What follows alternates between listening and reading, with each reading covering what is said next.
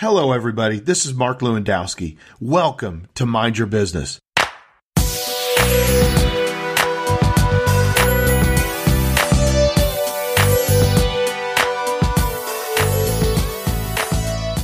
Mind Your Business is all about building your personal capacity. Personal capacity is what is needed for you to grow in your career, make great decisions, and become a person of influence. So sit back and enjoy this content as I share with you insights and stories, examples, and personal challenges designed to do one thing: build your capacity to change your world.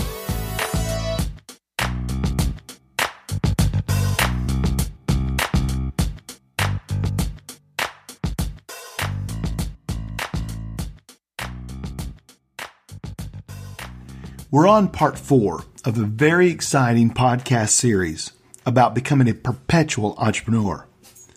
This last stage, this last part, is all about the fact that your first idea is never your best idea. The only exception to that, the only time your first idea is your best idea, it's when it's your only idea. But if you're a person coming up with a lot of ideas and you work the process well, your first idea will never be your best idea. And here's why.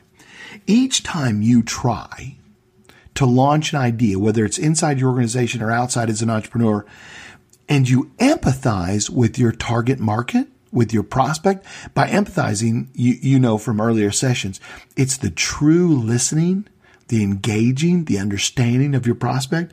You learn more and more about your customer, their needs, their thoughts, their limited resources, what are their problems. You learn all their craziness, all the ways they think in such a nut job way.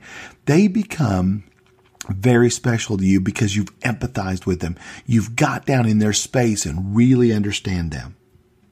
See, when you listen, not talk, but when you listen, you grow as a person. When you iterate, in other words, when you constantly change your ideas, your product, your service, your concept, you learn. And when you try, no matter how many times you try, you gain experience. See, a person that never tries to iterate gains no experience. A person that tries over and over and over to get it right gains an enormous amount of experience. A person that listens, iterates, and tries becomes an absolute idea machine. They become a factory of ideas. They become a perpetual entrepreneur. One of the benefits of having a first idea and really listening and engaging is your network becomes better. When I say your network, I'm not talking about just all the people that adore you. I'm talking about the people that you know in IT that can help you with your systems. The people that you know that are web developers and they're fantastic in their work. The people that you know that are digital marketing experts or social media giants. The people in advertising and public relations. How about this? Bankers. This is the big challenge of many young entrepreneurs is they don't know the banks, because they haven't had to use someone else's capital. They've been bootstrapping it, starting from nothing, starting with their own cash. But as you have multiple ideas, as we talked about in the last session, when you have multiple ideas and you're launching a brand new idea during the growth stage of your business cycle, you need working capital and you might need a great relationship with a bank to help you leverage their financial resources to grow your company. You have customers right now and you need to leverage them with a new idea, not just your existing idea that's excellent, but the new idea that could be just as good. So you are growing your network from web developers and digital marketing to advertisers to banks, resources for production. When you have that first idea and you produce it in China for the very first time, you're all of a sudden getting great contacts and great resources. Maybe you don't want to produce it in China. Maybe it's in Canada or somewhere in North America. Maybe it's in Mexico. Maybe it's in Iowa. I don't care where it's produced. You're building your resources for production. Fewer mistakes because of your network allow you to have more time and more money to grow quickly. Therefore, eliminating competition or getting a head start on competition. When you have less lead time coming into a new product and you're wasting less money because your iterations are more effective and quicker, maybe you're spending less money on your prototypes because you know a prototype is not as important as empathy.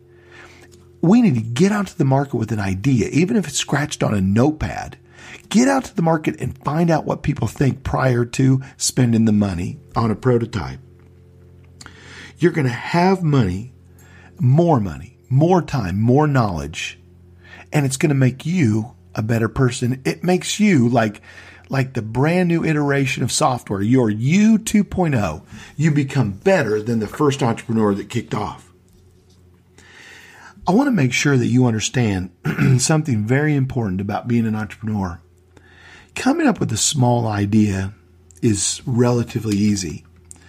But what's difficult is coming up with an idea that will last through a long business cycle. And even if it doesn't last through a long business cycle, is it repeatable in multiple markets? We call that, is it scalable? Can it grow in scale? Have you built something that is truly scalable? Look for ideas that you think or processes that you think are scalable across multiple markets, multiple locations, and without you having to touch everything. Next, look for very strong value propositions. A value proposition is that thing that you communicate with others that they say, that is of value to me. The end all, the unicorn of this process is what we call a black hole value proposition. It's a value proposition that's so exciting that it draws people to them.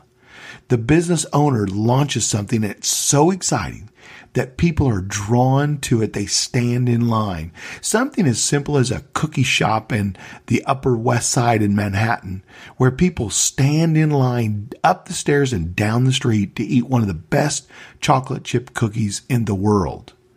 Something as simple as that to a enterprise that's created something so radically different in the way cell phones or technology is used that people are willing to forego their current technology to go get the next iteration of technology that you produce.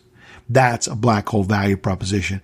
It's like a unicorn. It almost seemingly does not exist, but when you find one, boy, you've got something special. Grab a hold of it. And finally, my final thought for this podcast on becoming a perpetual entrepreneur is don't be 15 years ahead of your time. Be 15 minutes ahead of your time. Be just ahead of everyone else and iterate often. See, if you're 15 years ahead of everyone's thinking, they cannot keep up with that. You may have the greatest idea that's going to change the world for the next 20 years, but people won't know. They won't accept it. They won't understand it. It's too far out. Don't solve every problem. Solve the next problem. Be 15 minutes ahead of your time and you'll win the game. Wrapping up, I'd like to say this. It's not as important that you have a great idea as it is important that you learn how to work the idea through a process. And that process is all about listening, not talking.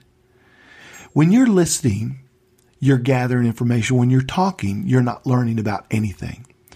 Make sure that at the end of every interview where you're gathering information and you're drawing feedback from another person, you say to yourself at the end, what was the percentage in which I listened versus the percentage in which I talked? Did anyone know that I was crazy passionate about the idea? Because if they know you were crazy passionate, they will modify what they were going to say and they will not tell you the truth. Be sure that you're almost cold and apathetic about the idea. Don't make people think that it is your idea and that they will break your heart if they tell you the truth and it hurts your feelings. Remember, feedback is the breakfast of champions. The person that's willing to put themselves out and gather information and listen and change and adjust and be moldable is the person that will win. That person is truly a perpetual innovator.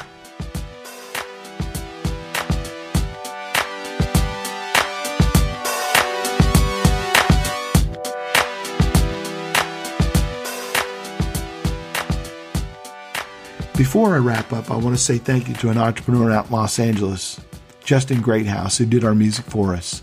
Thank you, Justin. I appreciate you so much. You're truly one of those great serial and perpetual entrepreneurs.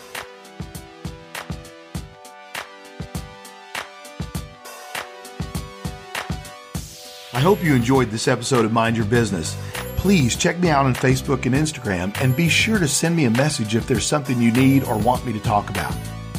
You know, the great motivational speaker Zig Ziglar once said, "You can have anything in life you want as long as you help enough other people get what they want." What does that mean for you today? That means if there's something in this content that is exciting and really resonates with you, pass it along to your friends. Share it. Let them develop and become strong in their thinking, in their motivation, in their knowledge, just like you are.